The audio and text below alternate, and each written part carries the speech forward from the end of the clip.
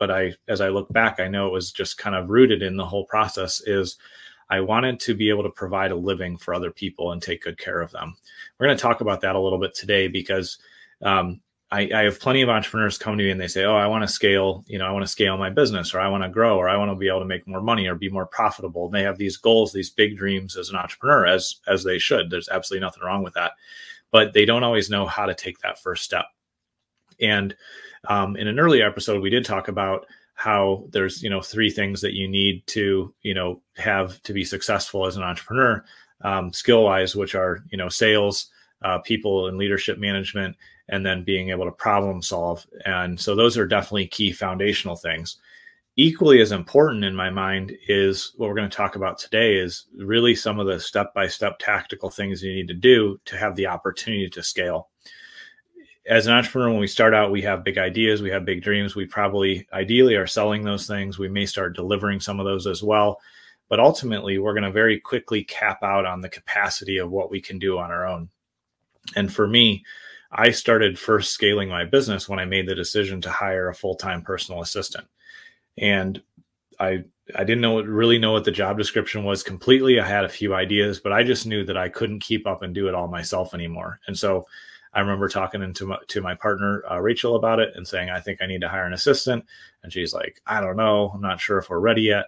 But I said, let's give it a try and see how it works. And I found somebody who was able to be my assistant for a couple of years. And it was awesome because because I hired somebody, a couple kind of natural next step things happened. One is I felt some relief because I knew, I don't have to do it all on my own. I can start to hand some things off. And so that process of learning to delegate was really eye-opening because I learned how I wasn't really good at delegation. I had to keep practicing it. Still to this day, I feel like I have to continually practice delegation because I have this limiting belief in my head at times that says, I could just do it faster and it'd be better if I just take care of it. And then I'll show them how to do it some other time. But really, that just diminishes my impact as an entrepreneur. And so learning to delegate was a huge part of the process. And I forced myself to have to learn to delegate by hiring somebody. You can't, it's kind of a weird catch-22. You're going to be busy and need help, but you can't really learn to delegate until you hire somebody. And also, there are times where the finances may not feel like they fit perfectly. I do believe, you need to be financially intelligent. You need to budget. You need to be wise in how you manage your finances as an entrepreneur.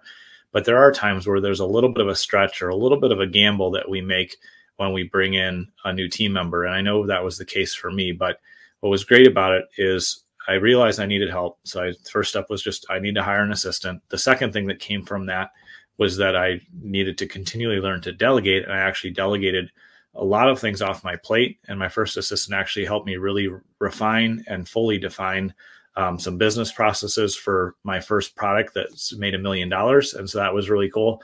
And that was really helpful. So delegation is something we just have to practice and learn.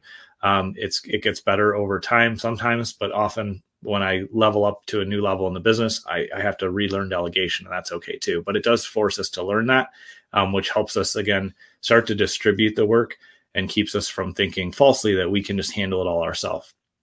The third really interesting thing that I learned as I was learning to start to scale my business, because after I hired my assistant, very quickly after I started hiring more people, is having a team helped me sell and kind of just move forward with a bigger purpose, a different purpose, because I knew now it wasn't just me I was trying to provide for, and, me and my own family and my partner, Rachel, but it was also, me realizing, like my assistant, is depending on this to make a living. And then there was some writers, and then there was designers and developers, and the team just started to grow.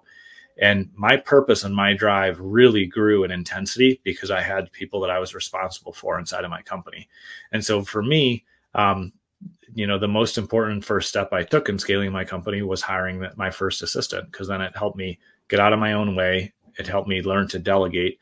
And then it also just brought that bigger sense of purpose that allowed me to really focus in on selling more, being profitable, making sure that as a team we were delivering great results so our clients would continue to work with us.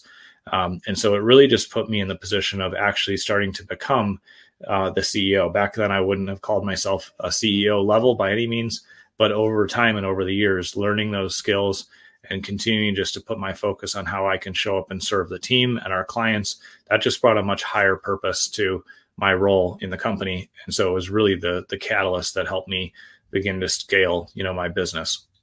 So I would encourage you, wherever you're at today, to start thinking about, do I need to hire an assistant? Do I need to hire somebody to help me start to do pieces of this or help me start running the business? And how am I going to intentionally set aside time on a daily basis to delegate to these new folks that I want to hire, either one or many individuals? And then how can I just set my intention on a daily basis so that I realize not only am I building this business for myself, but I'm building this business to support multiple other people and their families and their, hopes and dreams that they have. Those are the kind of things that I asked myself, and they really helped me move forward and grow. And I'd encourage you to do the same thing.